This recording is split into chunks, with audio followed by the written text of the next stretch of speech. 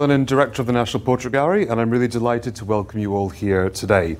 I have to say, if you'd talked to me about career ideas, I would never have imagined that I'd end up being the warm-up acts for Paul McCartney and Stanley Tucci. But I'm very happy to be here today. Of course, today also marks exactly 1 week since we reopened our doors to the public after a major 3-year transformation, which is the biggest since this building opened in 1896. And the response has been really fantastic. And it's just so wonderful to see our galleries and our lecture theatre full of people with other people joining online. And of course, all the galleries have been beautifully restored across our building.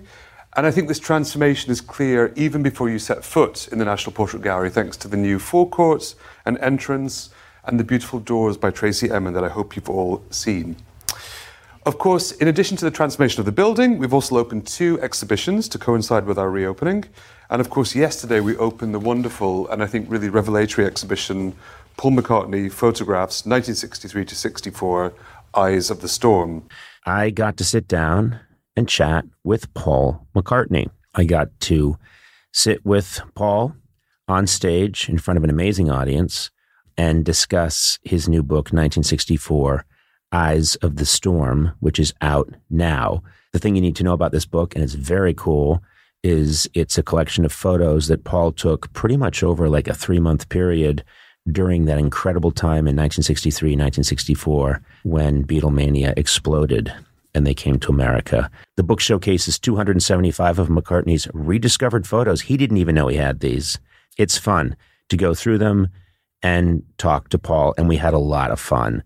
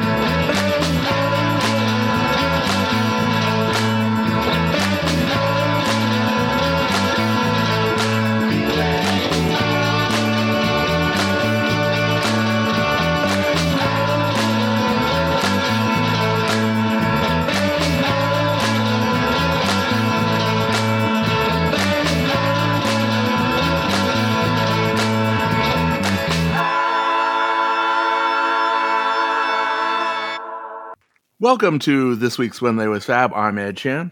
And I'm Martin Quibell. This week, the news is merging into our main topic. It is indeed. So over the last few weeks, Paul has done a couple of hour-long interviews which have been streamed. One with Stanley Tucci for the National Portrait Gallery and one with Conan O'Brien, which ended up on the Conan O'Brien Needs a Friend podcast.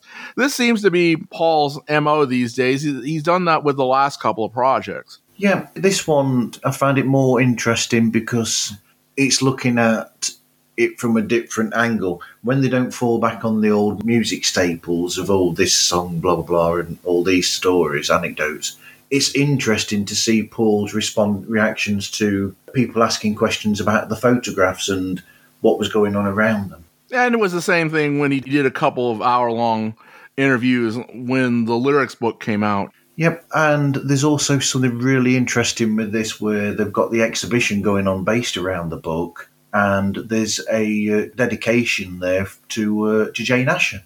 This is the most honest that Paul has really been about Jane Asher, and I mean, while he doesn't go into exceeding detail, he gives much more detail, and he's much more fond of Jane Asher than he has been in any interview almost ever that I can remember, certainly since the 60s. Absolutely. I mean, acknowledging how important not just her family and Peter Asher, Jane's brother is, but also how important Jane herself was. This is to a certain extent going to be about the photos, but they only did a selection of photos in the two shows, and there's a significant amount of overlap in that selection. But it's interesting because they mentioned that there were over 1,000 photographs that were discovered as well. We certainly have more than they show here, and at least a handful of the ones in the show are different from the ones in the book. Yeah, I've noticed that looking through the book, absolutely, yeah. Or variations. Yeah, I think some of them you've got photographs that were probably taken around the same time in the same area, but almost somebody's looking a different way or something. It's only fitting, perhaps, that among the first to check out the National Portrait Gallery's multi-million-pound facelift, one of the most recognisable faces in Britain. After 3 years closed for a top-to-bottom refurbishment, its royal patron, the Princess of Wales, not only invited to look at one or two of its new acquisitions, adding to the gallery's star-studded comeback a meet and greet for the Princess with Sir Paul McCartney, not demonstrating his singing skills, but his photography, having unearthed these gems. Images he thought he'd lost will be on show until the autumn, tracking his time in the Beatles just as the band were taking off. Linda's recent show obviously was not in the National Portrait Gallery because, well, it was closed for the last 3 years for remodeling, and maybe Paul will be bringing a Linda retrospective to there as well. He's got a really nice one cooked up that he has been showing around the country. All right, so, we're going to talk about these 2 hour-long interviews. Before we get to it, Stanley Tucci is not someone that I ever really associated with the McCartneys all that much. He had appeared in the pilot of Mary McCartney's cooking show, Mary McCartney Serves It Up. And by the way, if you're in the States and you have Max, you can get the latest season of Mary McCartney Serves It Up, which before was limited to the rarely subscribed to Discovery Plus service. So now it's part of the HBO family and it's part of Max streaming. I'm looking forward to being able to watch it over here. I do know that, I've looked back on Mary's Instagram because I follow Mary, and sometimes she'll post pictures up in these posters, not just from that show, but other times where she's met up with Stanley and Stanley's wife. I think she's very friendly with Stanley's wife, from what I can tell. So there's a history there, but just not public, if you see what I mean. Given Tucci's age, he was born in 1960, he might have had some relationship with Paul and Linda, but it doesn't actually seem quite that much like it. I'm just guessing here that he might have had a friendship with Mary's previous husband because they were both in filmmaking. Conan has a fairly long history with Paul. When Conan was doing late night, he actually flew over for just a little 10-minute segment with Paul at MPL back when Flaming Pie maybe came out. Crikey, that's quite a bit of money just for a small segment. Really funny stuff, and it's expensive for a network chat show to fly him out all the way to London to talk to Paul. And then Conan and Danny are very good friends. Conan played at the Los Angeles George Harrison tribute, and he was the host for the George Harrison guitar app, which unfortunately has never been updated, so it is not compatible with the current version of iOS. Yeah, come on, get that sorted. They finally got the John Lennon Bermuda app up and running again, and so it's just whenever somebody remembers. Most of the real nice photos have been ripped out of the app. They had really, really high resolution photos taken of all of George's guitars, so you can see every scratch and every nick that George made to them over the years, every slight adaptation for his style. And it's like, wow. He had quite the collection of guitars. All of George's guitars, that's not few. And ukuleles. As we know, George used to carry ukuleles around in his trunk and just hand them to people. Yeah, you don't know how to play it yet, but you will. No, 2 is not enough. You never know when we're going to need more. Or so says Tom Petty. So, yes. All right, into the NPG show with Stanley Tucci. For the most part, it's talking back and forth. I want to ask you, Paul, what was the thing that started you? So you're 21 years old. You guys are about to become, stupidly famous. Big. Yeah. And then, you invented fame. I think, is what happened at that point. Wow. And then you have a camera. You'd always liked taking photographs, right? Yeah. Is that something you always did as a kid? Yes, like most families, we had a little brownie. We're going way back here. But each family had a little Kodak brownie camera, and you just sort of point it and you take a little photo, And so I used to like messing around with that. Me and my brother, who is now a photographer. Maybe after about 10 minutes, they start in on the photographs and they talk about things related to the photographs, either things that come up in Paul's mind or things that interest Stanley Tucci about the various photographs. I find it interesting at some points. Paul will be honest, when he says, where were the selfies? I mean, there you go, Paul McCartney taking a selfie before it even existed. He didn't know where it was taken, but he was saying about, it was just natural that he sort of took photos like that without thinking. And then you got that lovely picture of him that Mike took as well. He talks about how he had seen Astrid using a Hasselblad, which is a very big, very professional camera. And, when he had the money, that he bought Mike a Hasselblad. And this was one taken with that camera. Is that the same one that took the photo of Paul on the backyard that's on Chaos and Creation, do you think? I think so, although I'm not 100% sure of that. Yeah, this photo in particular is Paul just sort of lounging in a chair in 24th Lane Road. That tells everybody that the book doesn't contain just pictures that Paul took. The selfie shot is out of focus, but they still went ahead with it. Stanley Tucci tries to justify it, and he's a little bit right that because it's out of focus, you tend to look at it and look at the details a little bit more. But ultimately, yeah, it's out of focus. It is. It is kind of cool, and it is, as Paul says, one of the very first selfies. Absolutely. But it's interesting that Paul doesn't even know what he's got. A story that he tells in both interviews is that, I took the picture, so I knew that they were there, but I just thought someone walked off with them in the 60s. Yeah, where he says, back in the 60s, people just used to leave the doors unlocked and people would just walk in and go, hello, and then they'd walk out with stuff. That was basically his joke about it. But it's also kind of a reference to, she came in through the bathroom window and that whole story about the scruffs breaking into the house and stealing items that were personal to both Paul and Linda. So Paul also consistently goes on about how the Beatles were different and how they were arty and studenty, which is interesting because he's never really been one to talk about that. Other people have kind of talked about that. My favorite line of his from there is, I think we were all kind of fairly artsy people. Did you go to art school? No, John went to art school. Right. And me and George went to the school next to the art school, which was near enough. Kind of rubbed off on me and George. But no, we liked kind of artsy things. Yeah, I liked that. That was funny, actually. And he actually makes a point of talking about some of the different photographers and how their styles would influence the way he thought about photographs. I've kind of thought, going through some of this material, maybe that's something that brought him and Linda together when they did start to get together, other than the obvious, sex appeal of both of them. Yeah, but so he mentions about the hanging with photographers and that he enjoyed, taking photos and, feeling artsy.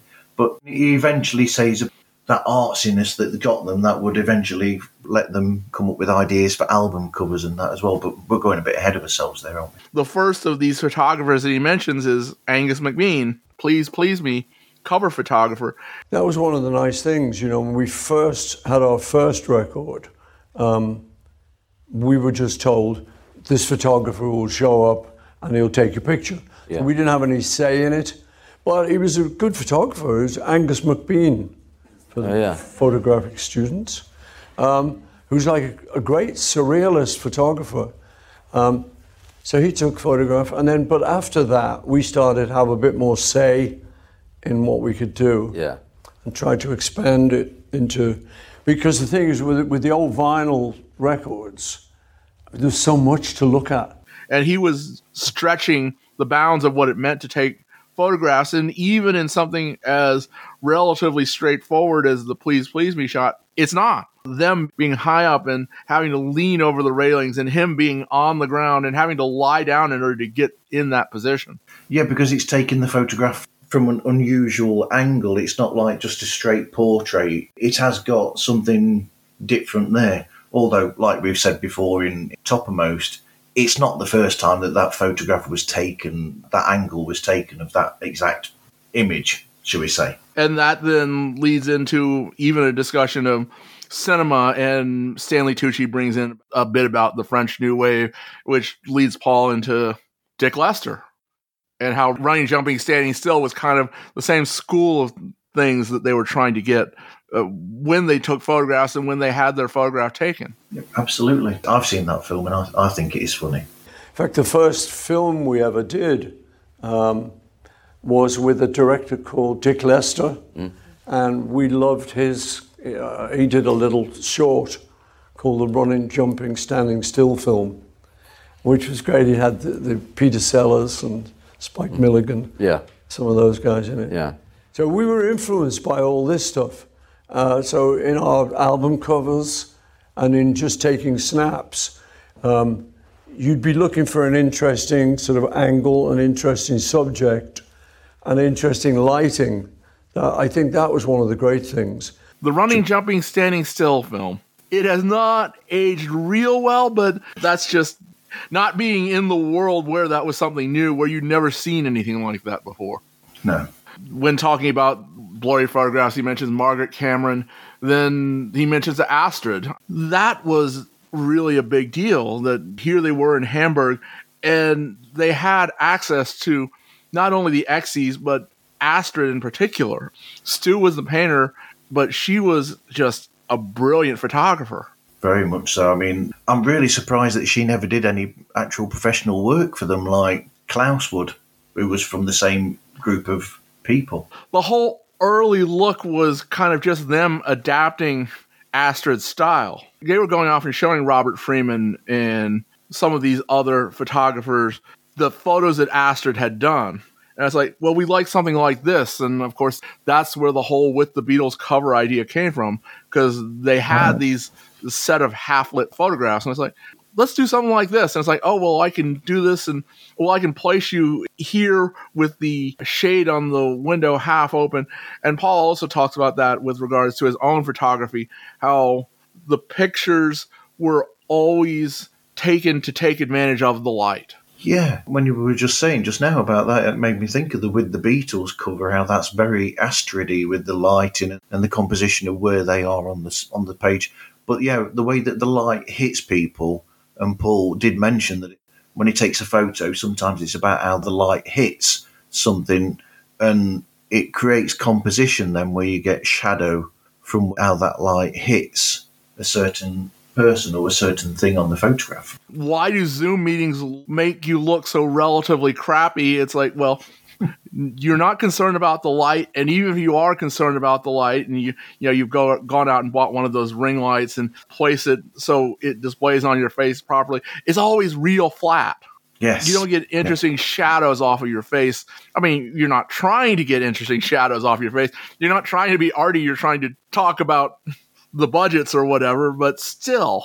That's it. I'm going to have to look for a booth now so I can play with getting the right light on me. All these influencers who go out and take these pictures, it's like, you got to think about the artistic nature of the photo. And granted, sometimes they do, although they're more interested in making themselves look pretty than anything else. With the Beatles picture that you're talking about, and the way that Astrid got that sort of light reminds me of a very famous photograph of Greta Garbo, that's face portrait of her, that's all over the place, that's got that sort of lighting and that very European sort of look to it. And then into the future, I mean, why did Paul do what he did for the cover of Press to Play? Going out and getting a real Hollywood photographer who really knew how to take those glamour photographs. And he came up with just this lovely picture of Paul and Linda. He did. When you counter it to what John and Yoko did for Double Fantasy, which is the same idea but taken from a very John Lennon perspective, it's naturalistic and out on the street. Yep, that's by a very famous, that press to play is by George Hurrell, who was a famous photographer from the 30s onwards, by the way. Oh, he died only like less than 6 years after Press to Play came out, if that's any. Continuing into the photographs, we are now into Liverpool in December of 63, a period just slightly ahead of where we are on Toppermost. And you can see how things have really already started to change. There's a couple of really wonderful pictures. There's a photo of George and there's a photo of John where it seems like the world is all abuzz around him and he's just sitting in this chair looking very zen. Paul very modestly goes about how beautiful these young boys were. And it's like, okay, you can take credit for that, Paul. He is right. They are men to be jealous of. Certainly for us, and Conan makes some biting comments about himself. It's like, what good-looking boys. Huh? Yeah. Come on. Yeah. Good looking. You do say in the book, you talk about how we were all beautiful when we were young, and I beg to differ. I've got some photos I'll show you when I was 20. Not so good. It's not so good. Yeah. One of the things you'll note if you go through these two, and despite the fact that they are talking about a lot of the same photos between the two sets of interviews, Stanley Tucci kind of takes it in a very slightly more serious way. Conan gets all jokey, and both are equally valid, and both are well worth listening to. I thoroughly enjoyed I enjoyed both. I mean, the Tucci one, I enjoyed the way that he was looking at it from almost a more artistic point of view, but then as a film director and a filmmaker, that might suit him more, perhaps. It's really interesting to have Paul talking about, who are these guys? Who are some of these other photographers that we were looking at? Not just the folks who are taking pictures of us, not just Robert Freeman and Deso Hoffman, but anybody they might come across who is a photographer. And I mean, I'm sure Astrid is one who taught them about, here's this guy, and here's the kind of stuff he does. Yeah, I would have thought so. Yeah. So we have a picture here I adore. Yeah, this is John wearing many hats. George. I get them all confused. You're the drummer, right? But I love it's that sense of comedy too of don't play the joke. There is nothing funny happening here, which is the funniest way to be. I'm going to wear these two hats and I'm going to give you the most serious look in the world. Yeah, I know. George is very good at that. Yeah. He had a good deadpan sense of humor. And these hats were just lying around. They're probably the dancers' hats. Looks like the kind of thing the dancers would get a cane and one of those hats and a scanty costume and do all sorts of dancing. Yeah. So he picked up the hats. To that point of that's the show business you're in. There's some dancers here. Yeah. We're going to take these hats and goof around. Yes, and Paul mentioning that anybody else would make a thing of it, but George is just there basically deadpan with these two hats on, which makes it more interesting. I suppose a good comparison to that would be 10 years later when John does the same thing with loads of glasses. You're thinking about Walls and Bridges? I am. Paul is kind of paraphrasing what the NPG interview came after the Conan interview. When they were talking about the same thing, Conan goes on about how that is the really important thing about being funny is not to try and sell the joke. No, nothing odd is going on here. I mean, that is how to sell the joke. And Conan should know with all of his years of expertise. I mean, just from what we know of George, the whole deadpan thing, that is the core of George Harrison's humor. Yeah. Then a photo of Ringo, which gives Paul an opportunity to go off a little bit on modern technology, how he likes it and how it's cool to be able to take a picture on your iPhone, but how that instantaneousness kind of takes away from what he considers the art of photography. Yeah, as somebody who's played with photography myself, I can sort of see where he comes from.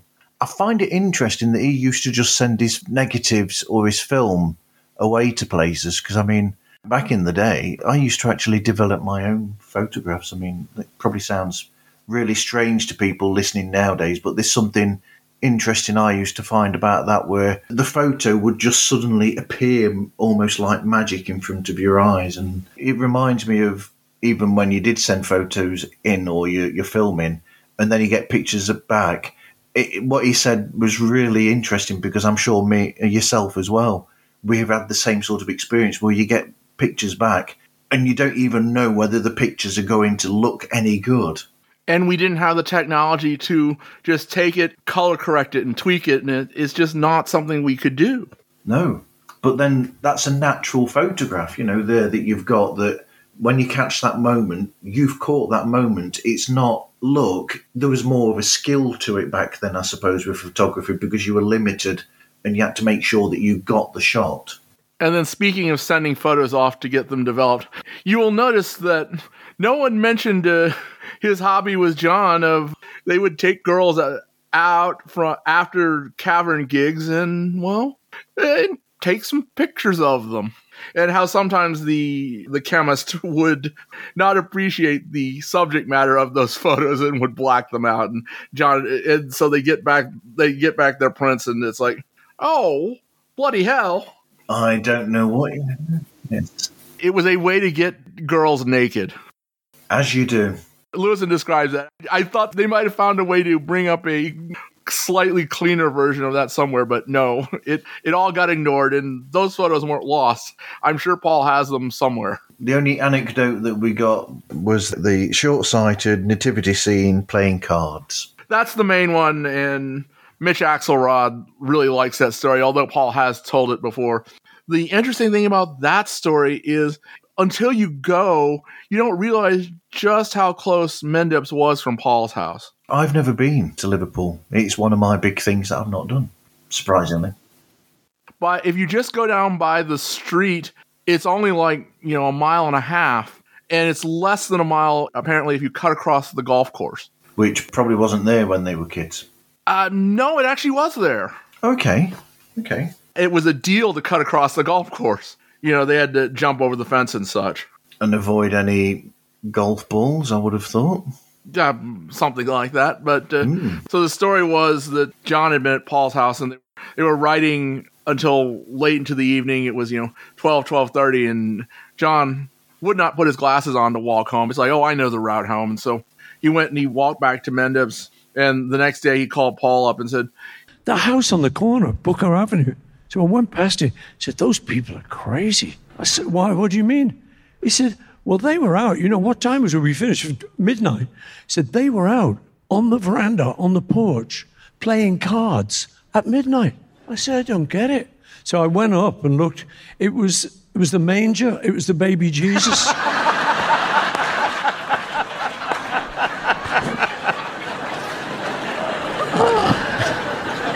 He wasn't going to put his glasses on, though.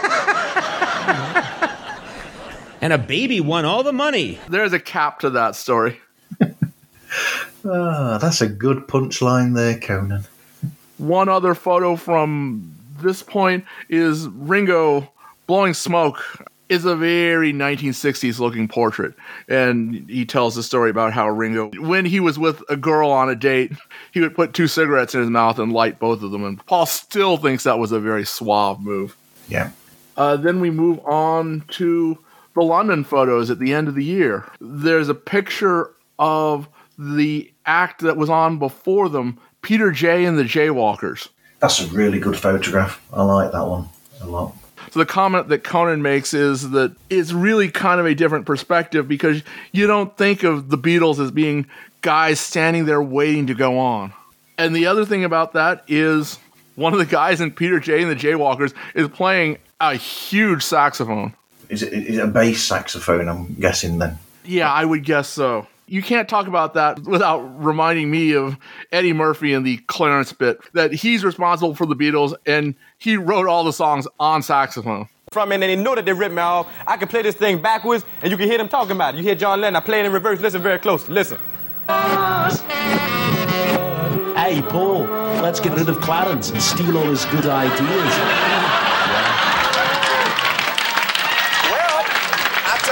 You convinced me. And then the bass player in that band, he's playing a bass that's very much like Bill Wyman's Teardrop bass from Rolling Stones. It's more octagonal than it is sort of heart-shaped or inverted heart shape of the Wyman bass. Yes, it's an attractive-looking body, that's for sure. Then they talk a bit about that the most interesting direction that Paul ever got came from the Maysles brothers when they were in America. And, it's like, what do you want us to do? Just ignore us. Us being the guys with the camera. Yeah, always a good thing. That, shows up in the photos because, John doesn't care. It's just Paul taking snaps, or George doesn't care. So he got much better, much more interesting photos of the guys in the band. Yeah, the reason why that short-sighted anecdote came about was because of a photograph that he'd taken of John in the back of a car, where John was just sat there with his glasses on, just being normal John and not star John, because he mentioned, Paul did, that whenever he was like in any other situation normally, he'd just take the glasses off and wouldn't be able to see very well, but he was catching them intimately, just, behind the scenes, how they were to each other. And we learned that John would not quite bite his nails, but he would just put his thumb to his mouth, not sucking on it, just sort of biting on the tip of his thumb. And you see him doing that several times throughout the photos in this book. Yeah. Paul reacted very strongly to that. It's like, I had forgotten what it was like to actually be in a room sitting there and talking to John, and there he is doing it. It's, in a way, another side of what we got out of Get Back. Here are these guys for real. Paul, with this and with Get Back, is suddenly being reminded of things that he'd forgotten about, or behaviours that they'd had, or ways that they were with each other. And, yeah, it's fascinating to see how Paul has been reminded of these things through these pictures coming to light, essentially. The stuff I would remember about John would be his taking his glasses off and cleaning them. Because in my family, my brother and I didn't have glasses. Yeah. And I didn't really know too many people who did, intimately. Right. So, he would always be sort of cleaning his glasses. So those little things are very endearing, I found. And I think this is great. And there are a couple of other pictures in the exhibition where he's doing that too. He's just he's thinking, he's not actually biting his fingernail. We go from Liverpool to London to Paris, which is where they were to start the next year. Yes, and then they've got that really fantastic photograph of George and John that Paul took. I like that picture a lot. Which then leads to the thing that's been in the news lately is Paul talks about how filmmaking is, much like photography, been ruined by a lot of things, by more modern technology. Mm-hmm. There are a lot of really rubbish films out these days. There's some good ones. Tune's great. I like Tune. No, but there are. They bang them out, and they're not awfully good. It's almost too easy in a way. Yeah. It is too easy. I think that's the truth. Yeah. I like Dune, and it's a weird thing for Paul to come across and start talking about, but it's also a weird thing for them to pick out and make a headline and write stories about. It's like, okay, well, Paul doesn't like a bunch of movies. Well, so what? There's certain flavours of ice cream that I like and ones that I do like, if anyone's interested in doing a news piece about it. I'm sure Louise cares. Absolutely. I'm just explaining how interesting that news is, of Paul likes this film, but he doesn't like that film. It is interesting in the course of what they're talking about. And it's like, okay, I get that. And, I think he chose his words carefully. Because we know that Paul really does like a lot of cinema. He likes going to the movies. Yeah, I can understand that. I'm a lover of film as well. Shout out to Tom Onyardi, who absolutely loves film. One anecdote we did not talk about, he talks about living upstairs with the Ashers, and he's got a photo out the back of what his view was. This is at the height of Beatlemania in England, and you take this photo out the back. And I think no one could have imagined that you were living in an attic, I think, with Peter Asher, her younger sister. Yeah. Younger brother, sorry. Yeah. It was actually a very posh house. Yeah. It just had a not-so-posh view over the back, Oh, this looks fantastic. It looks beautiful. It was very cool, actually, yeah. But this particular thing, this was out of my room. Mm-hmm. And I was very lucky because I was going out with a girl called Jane Asher, and her mother was a really nice woman. And I was missing home. And with the Beatles, we'd got a little flat in Mayfair. So everyone thought it was kind of cool. But I went to see it, and it was like soulless, you know. So Mrs. Asher said, well, you can come and stay here, you know. So I did. I jumped at it. She was a great cook as well. But then the fans would find out that, so they were that way, out in the street. Yep. And I was up here, so I had to try and figure out some way of getting out. So it was crazy. We knew this guy next door, you know, the house next door, who lived on this same level. He was Major somebody. Mm-hmm. He was like an army type, lives on his own. So I would ring him and I would say, I'm coming out. He said, oh, okay. So he'd open his window and I'd walk along this little, you know, kind of dangerous little parapet and go in his window and then down in the lift to the basement and go out of the mews and escape. That's I love what this Major, who's clearly an older gentleman, thinking, McCartney's coming through. Got to let him in. He has a great picture of Peter as well, doesn't he, from the same period? Neither one of them shows the photo of Peter, but it is a really great photo.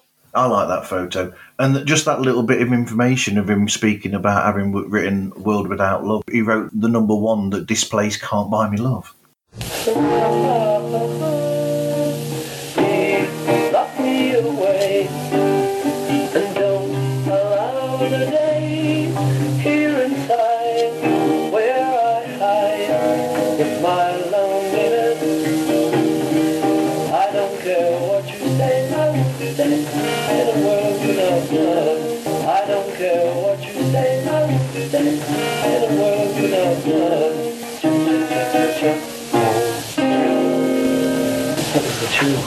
And the fact that we have that demo still. That's another one that we're fortunate enough that Peter has saved through the years. Paul's chorusless version without the middle eight, which is really pretty amazing. So when Peter and Gordon got their recording contract, it's like, oh, well, can you finish that? Because John doesn't like it. You're never going to do it. And Paul just went into the bedroom and 10 minutes later, here you go, Peter. And handed it to him. There you go. There's a number one single. It's just like that Rolling Stones song. It's like, well, yeah, we can give you I Want to Be Your Man. We're not done with it yet.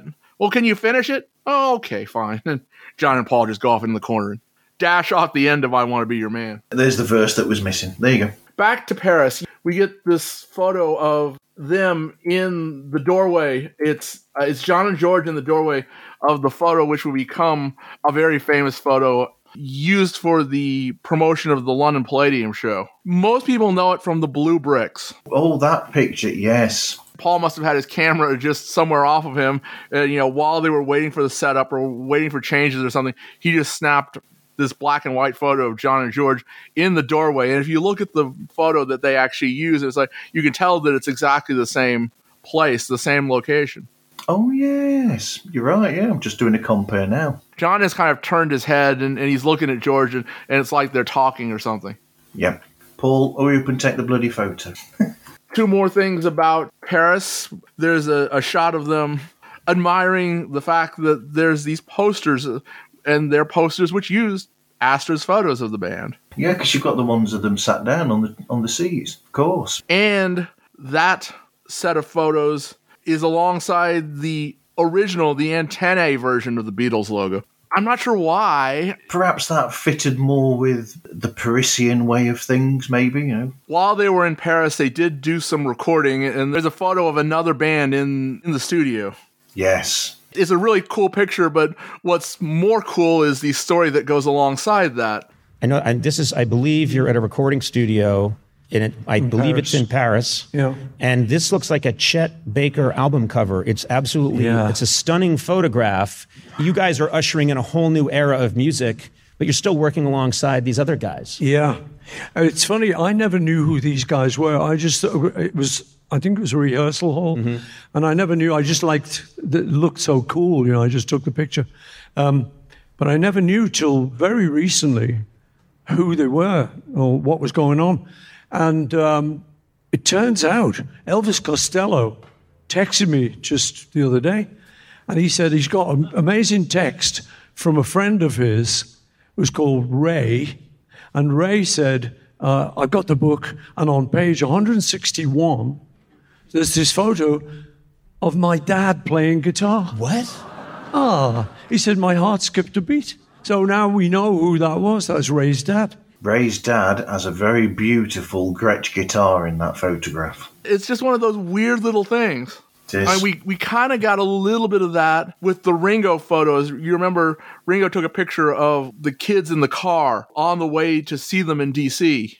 Okay. And he didn't know who any of them were. Back when Ringo's book of photos came out several years ago, they actually located 4 of the 5 kids. One of them was no longer with us, and brought them up on stage, and they actually got a chance to meet Ringo.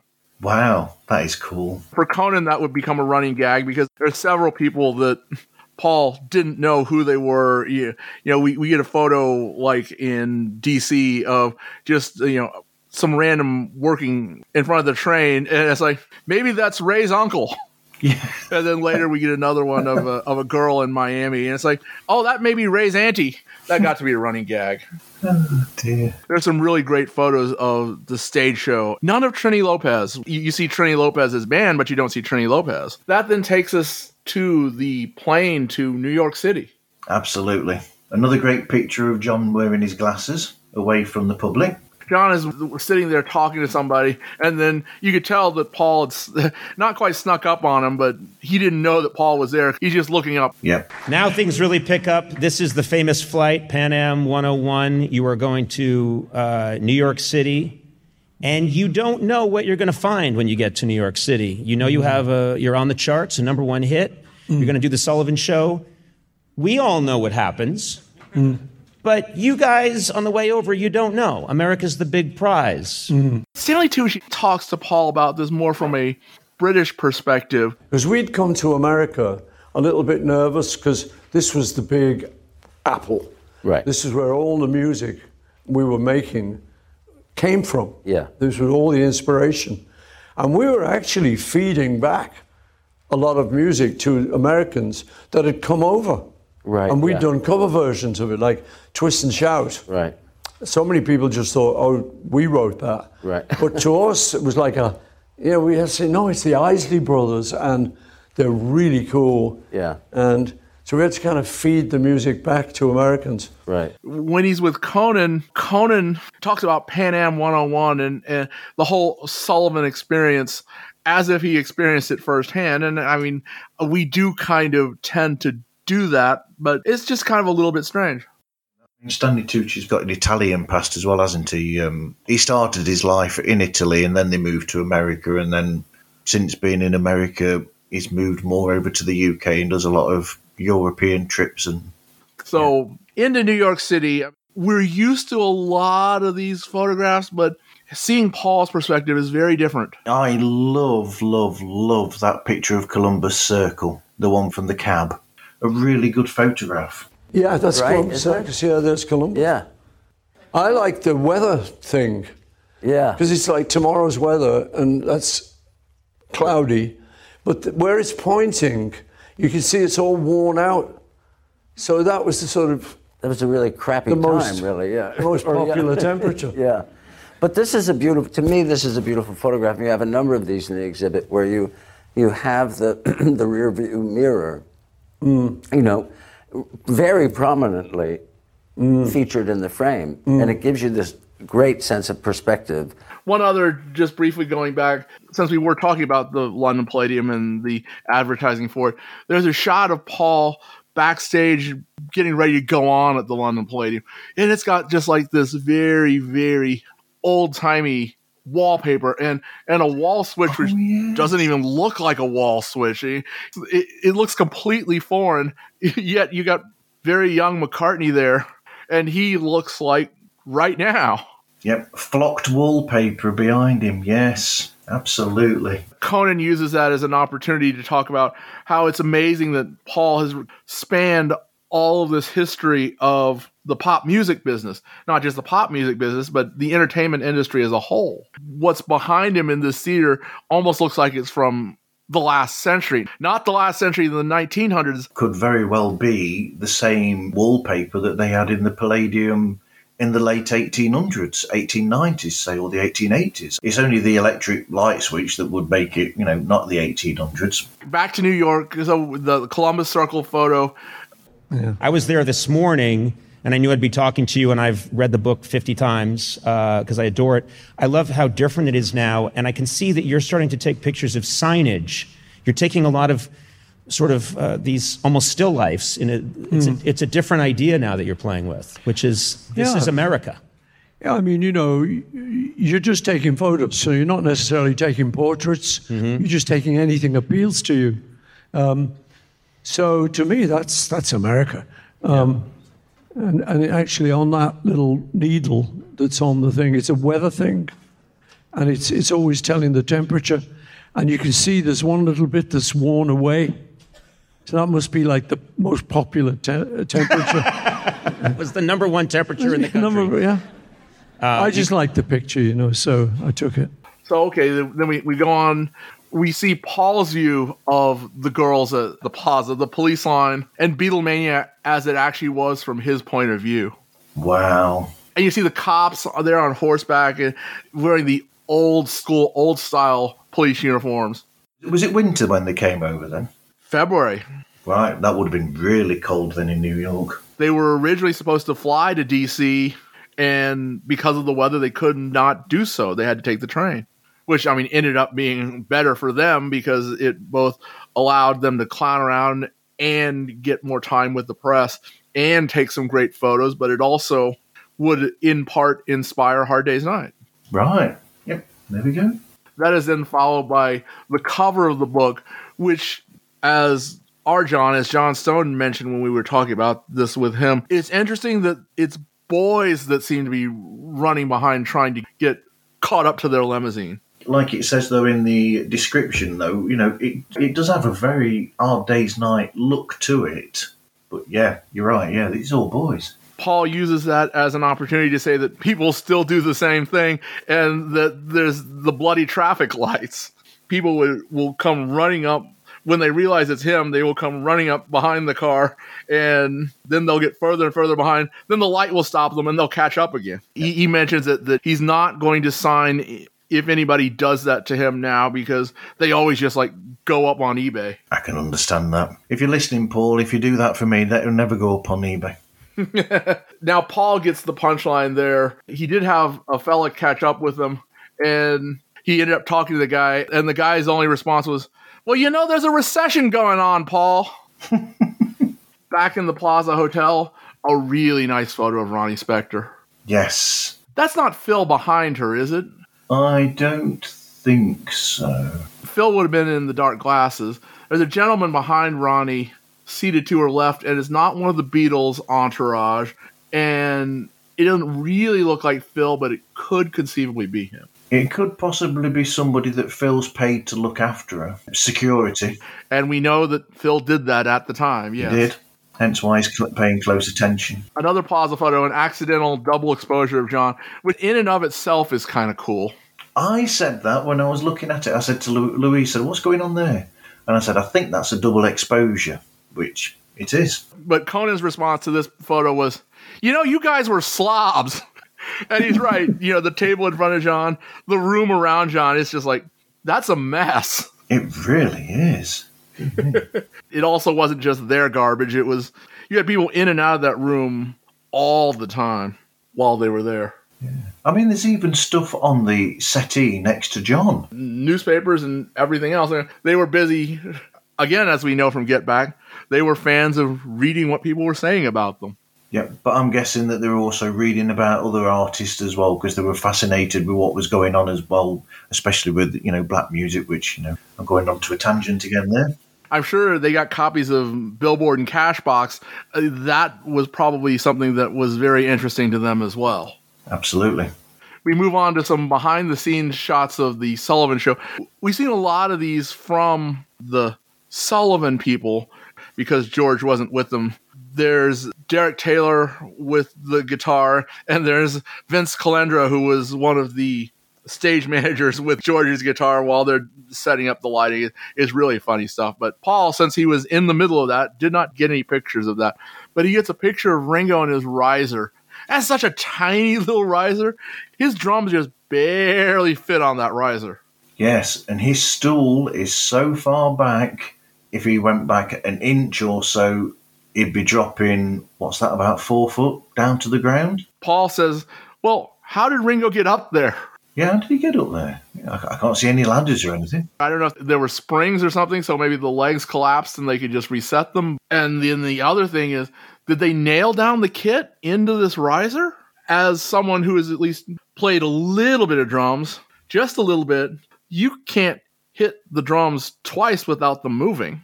No. That was the deal in Get Back, is like, well, we got to nail them down. Yeah, there must have been something, but that's really a pretty fascinating photo. Yeah, you get a really good perspective of those drums. Then the train trip to DC, the photo that I mentioned earlier, the workmen with a shovel as they're moving out on the line. Paul's comment on the Conan interview was, I just saw him and he sort of sees me and he's giving me a smile.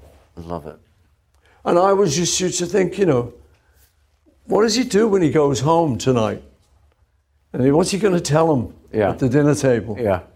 And say, oh, yeah, hey, them Beatles went through, Right. And took a picture of me. Took a picture of me, yeah. Well, he's here today. In a coffin. In a coffin, yeah.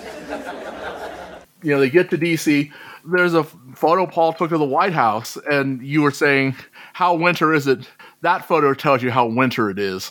It really does. And the fact that they purposely made the cab driver drive past there when he didn't have to because they wanted to get a photograph of it. There's a picture of what we would now call paparazzi, but back in those days, it was just newspaper photographer reporters. There's one fella who he's very happy about the fact that Paul has turned his camera around on him. Which gives the great quote that back then they were lovable rogues and now they're just rogues. I like the cop who's holding him back, like, yeah, this photographer guy, I don't like the looks of him. Has he got enough cameras? We don't get a whole lot of photos of DC other than that. I would have thought he might have taken some at the British Embassy, but I guess not. Maybe he wasn't allowed. We see them boarding the plane to go down to Miami. Again, Paul is out there watching the crew guys, and one of them just makes this little guitar movement with his hands, and it's like, yeah, okay, everyone wants to be in Paul's photos. Yeah. Everyone's going to ham it up for them. We get their arrival in Miami, which is almost like a Where's Waldo photo. Yes. Paul is out there taking this picture, I guess, while they were driving in from the airport. They must have stopped because there is some sort of reception going on. In the center of this photo, there are beauty queens. If you look up on the roof, there's just girls pressed up right against the railings, and it looks like they're ready to fall off. Absolutely. Like they said, you won't be able to do that now because it'd be, health and safety hazard. But yes. If you look in that photo to the left of the beauty queens, there's a girl in a leopard print dress, and she has a chimpanzee with her. Well, why? I was about to say, why wouldn't you? But why would you? We're going to go and greet the Beatles, and I'm going to take my chimpanzee with me. Really? Where's Johnny Weissmuller when you need him? It's one of those little things about Beatlemania that we kind of don't think about. And, thank you, Paul, for bringing it back. And I mean, of course, he also says, I didn't know, but it's only when I sit back and, even in the 60s, I didn't look that closely at him. It's only now when I was getting stuff ready for the book, I go in and zoom in and look at all these individual people. And it's like, wait a minute, there's a chimpanzee there. And he was just kind of amazed at that. Hey. I think we appeal to everyone. Even monkeys.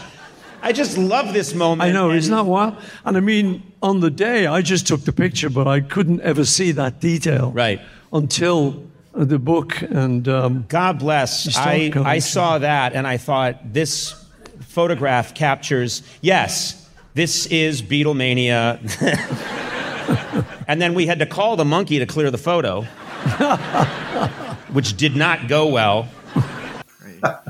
Kind of a cheap joke, but then we get another photo which Paul is, I won't quite say fond of, but is one which clearly has stuck with him. It's one of their Miami cops who was escorting them, and the way Paul is taking this picture, all you can see is his sidearm and his bullets. Yeah, Paul pointed out that they don't carry sidearms in the UK, so it was a very strange thing for them to see. Completely different, completely out of the realm of what they ever would have known or have seen. Definitely. I mean, I don't think I've ever seen a police officer in the UK with a gun, even now. They had sidearms when they were guarding Princess Diana, so I would guess they still do that with royalty.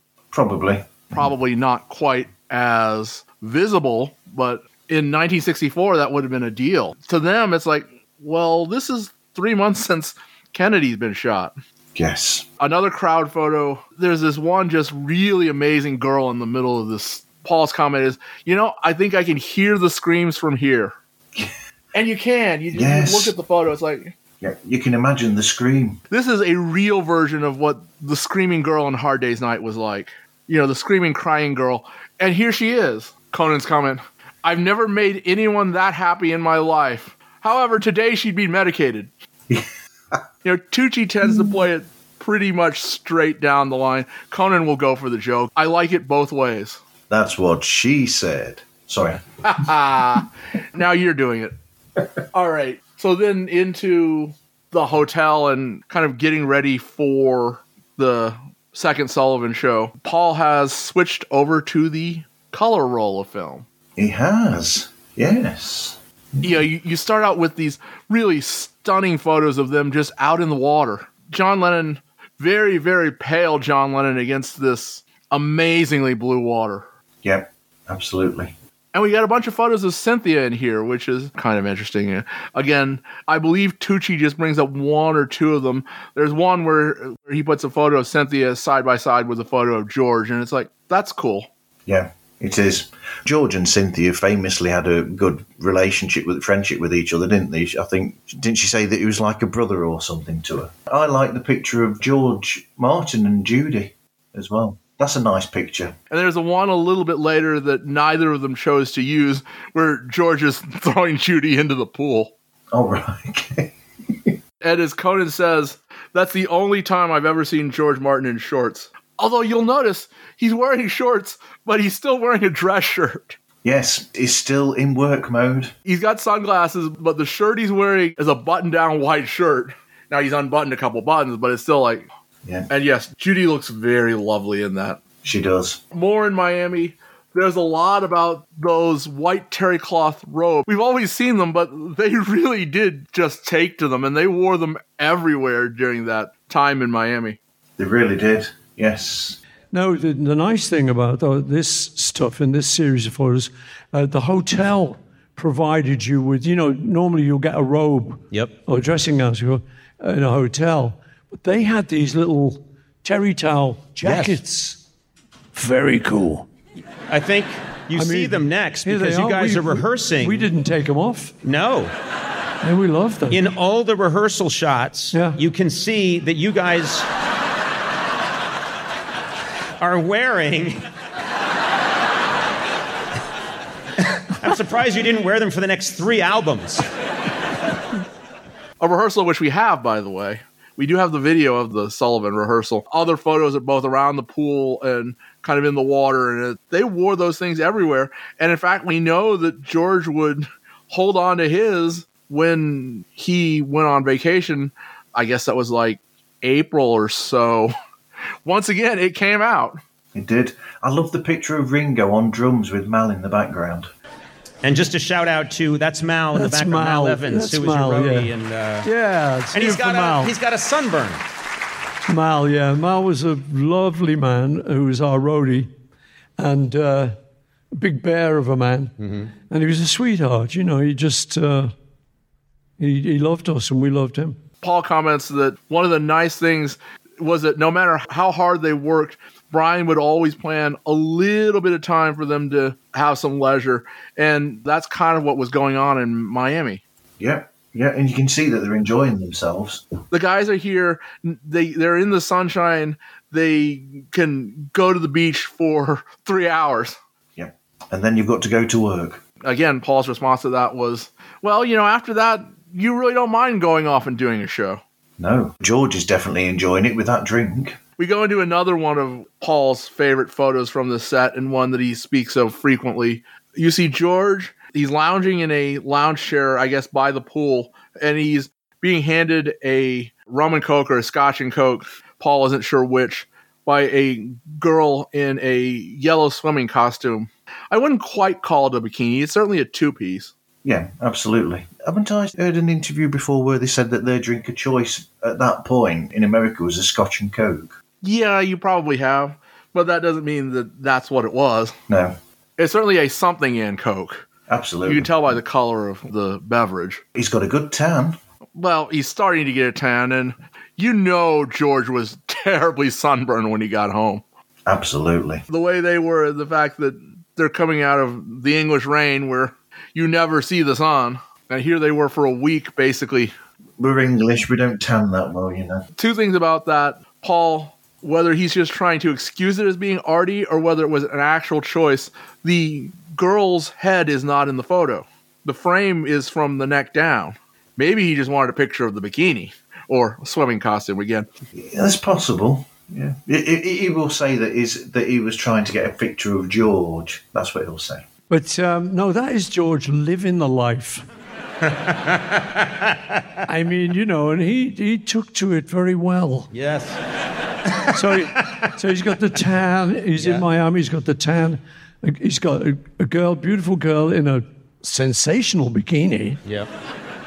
I mean, I think, designer, I would have to tell Stella about that one. Again, funny. Yeah. Whereas Stanley Tucci, he talks about the colour in the photograph and how colours pop in the colour photographs. And he's right. The whole Technicolor thing was very different. It was. You don't grade color in the same way anymore. And these photos are very much set up to look like 1960s Technicolor photos. I find it fascinating, going back to something you were saying earlier, how Paul mentions in passing that it reminds him of him having seen the new Wes Anderson film Asteroid City and how that pops with colour as well. And Wes Anderson's played with how colour is treated in that film. I mean, that was part of that discussion, which is also part of the Dune discussion. I think you're right. I think that's the more interesting part of Paul talking about film than just, a lot of it's crap but I like Dune. It's like, okay, thank you. Yeah. Yeah, I found the Asteroid City mention a lot more interesting. So we move on to the last couple of photos that they talked about between the two interviews. As mentioned, it's the one, the George photo of George just with this huge old grin on his face. In Tucci, they had it side by side with a picture of Cynthia. For Conan, they just had it by itself. And George just looks so happy. We like to think of George as being this slightly grumpy guy. To see him with this kind of smile, and it's not an artificial smile, it's not a smile for the camera smile. He is happy. This is the picture that really tells me that they were having a good time being, just relaxing, and is that intimate photograph that you get lots of in the book. Is he water skiing or what's he doing? I can't really tell. Once again, George is in that terry cloth robe thing. Wasn't there a story about them borrowing somebody's boat? Yeah, exactly. George could water ski, and then again, he may not be water skiing. He may just be standing up in the back of the boat. But just the way that Paul has framed it, you can't really tell. All you can tell is that there's this water behind him. Yeah, absolutely. Yeah, and that they're going some speed for that water to You can see it being kicked up in the background. You can. Then the one, just because of its weirdness, is one of my favorites. There's a plane who's carrying one of those little banners behind it, and the banner reads, "There is only one Mr. Pants." Yeah, and I like the comment, would anyone ever claim to be the second Mr. Pants? There is a lighter which had that logo on it, so that had to have been a company that was actually out there selling pants. Why they decided to go ahead, it's not like there were drones. It wasn't easy to do this back then. They actually had to have some sort of aircraft to carry this thing behind it. Is it because they thought they might get something on the news or what? It's kind of beyond my understanding. That picture is just so funny. The last photo, Paul catches a fish. Yep. And he's horrified by the fact that he's caught this fish. And you can see that in Paul's grimace as well, that he's got this fish and he's like, and then he admitted that he ended up throwing it back in. What's he going to do is he's not going to take it and fry it up. No, that's true. That's true. We did hear that story about them, that one of the times they escaped, they actually went off with someone and got a home-cooked meal. We talked about that in Toppermost. But nonetheless, it's a great photo. All these photos are real. They're not playing up to the cameras. So, do you have any others that you wanted to mention? We're trying to get somebody to actually talk about the writing and talk about the composition of this book more than just what we talked about here. Not that what we talked about here wasn't important or interesting. No, like you said, we're going to go into more detail when we sort out the guest or guests, plural, to talk about the book in more detail. Yeah, particularly because the amazing thing about this is just this is the moment that you'd want. If we were to say, I want candids from any, say, 6 months, what would I want to see? I'd like to see them recording Pepper, but those probably wouldn't be quite as great. And, we've got little snaps all through this time. But this period, both when they were reveling in the fame in Liverpool and London, to Paris, where they were still a slightly unknown quantity, not completely unknown, but slightly unknown, to taking over the United States. Yep, which is basically paraphrasing exactly the way that Stanley Tucci said it when he was mentioning, the importance of these photographs. And I mean, the other period is now covered by Get Back. I would have loved to have seen just bunches and bunches of photos, and of course now we have, from December of 68 into January of 69. Absolutely. So the last thing I want to mention, we mentioned the one photo of Mal. There is a tremendous photo of Mal playing basketball, and I certainly want to talk to Ken Womack about that when we get a chance. We've got so many questions. But are you noting all these down, Ed? All these things we keep saying, we're going to ask Ken about this and that and the other. We'll have to figure that out. We know that we actually need to probably book that before too long, because the first of Ken's Mal books is coming out in November, and we know he's going to be busy. And, well, we always like to be slightly ahead of the curve, so stay tuned, folks. I'll send out my feelers for Ken. All right. That is the Tucci and the Conan interviews. They're very different. They are very worth the 2 hours, even though they talk about probably 60 to 70%. They're talking about the same sets of photographs, and Paul does repeat some things between the two interviews. The nativity scene story does get repeated almost word for word between the two interviews. But it's different enough, and if Paul keeps going this way into the future, I hope he brings on different people to do these interviews with him. So do I. That would be great. David Letterman has moved on to hour-long interviews. He basically does a studio interview about 40 minutes, and then he kind of goes on location with the guest. The guest chooses a place, and they go on location, and they go out and do something together. I would love to see Paul on that. Absolutely. And the title makes perfect sense. My next guest needs no introduction. Yes. And I think for me personally, what's extraordinary to see in the exhibition is, of course, we all know this chapter of Beatlemania from the outside, what it looked like, what it sounded like. But for the first time to see it from the inside, what it was like for those four pairs of eyes going through this and looking out from the eye of the storm, as Paul beautifully called it, is really extraordinary. And I think also very moving. So to celebrate the opening of the exhibition, we're in for a real treat today, of course, with the conversation between Paul McCartney and Stanley Tucci. And we want to welcome our global audience joining us online, and of course our live audience here in the lecture theatre, which I think is wonderful because it's made up primarily of photography students from across the country, many of whom are the same age as Paul when he took these photographs.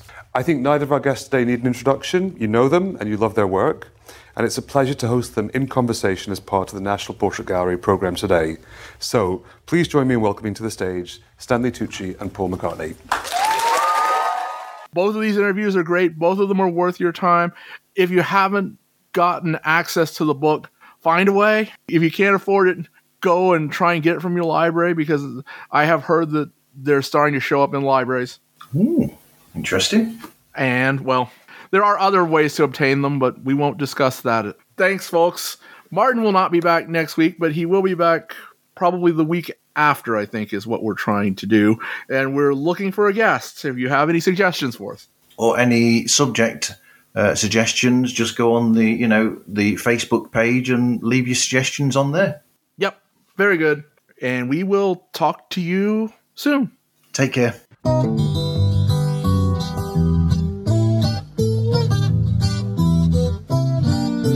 Subscribe to When They Was Fab on iTunes, Podbean, Stitcher, or wherever finer podcasts are found. Please join our Facebook group, and we could be reached at When They Was Fab and on Gmail. The opening theme was written, produced, and recorded by Jae Young Kim, Feast or Famine Studios, San Francisco, California.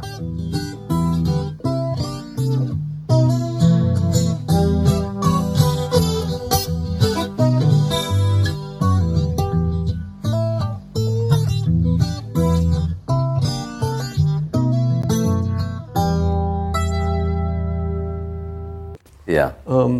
What do you, when you have this exhibition here now, which is so beautiful and poignant, what do you hope that people will take away from it?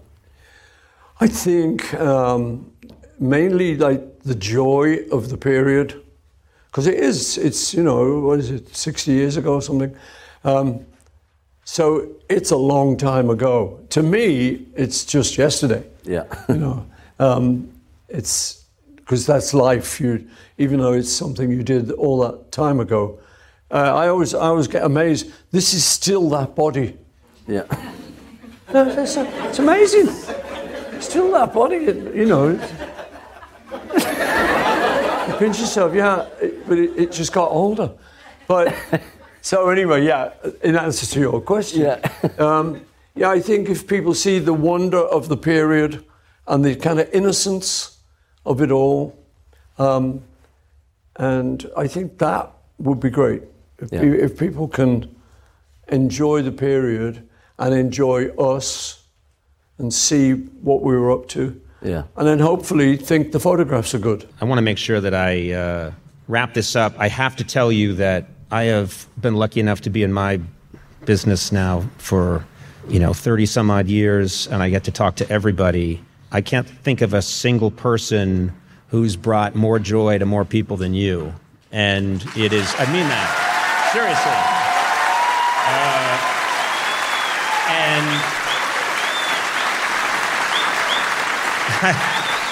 I really mean that. And I don't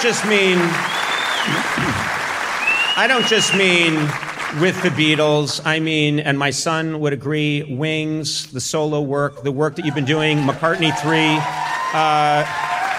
you just don't stop making really lovely, beautiful music. And so when I arrived here today, someone in your group said, well, thanks for doing this, Conan. And I said, what are you talking about? This is an absolute joy and a thrill, and can't think of anything cooler than to get to spend an hour with you and look at these photos. So I think on behalf of everybody here, I want to say thank you, Paul McCartney. Thank you. Thank you.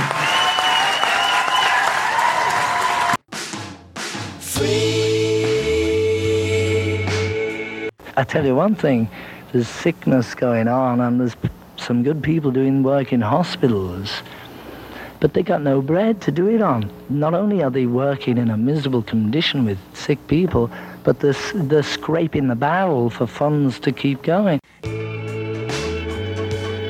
Turned out nice again.